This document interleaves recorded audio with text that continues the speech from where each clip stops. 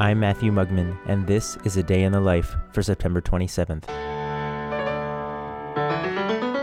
On this day in 1982, only 2 days after he turned 50, the Canadian pianist Glenn Gould suffered a stroke.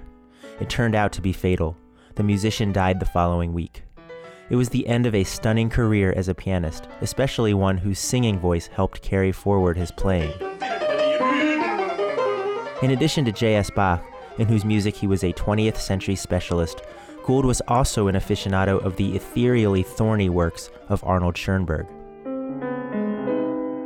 Audiences in the later part of Gould's career knew him not through live concerts, he stopped giving them in 1964, but as a recording artist. Gould himself preferred the freedom that the studio offered him to shape an interpretation over time. And this sense of option is really quite a marvelous luxury. It's a luxury that you cannot permit yourself in the concert hall. You simply cannot. You would be dead.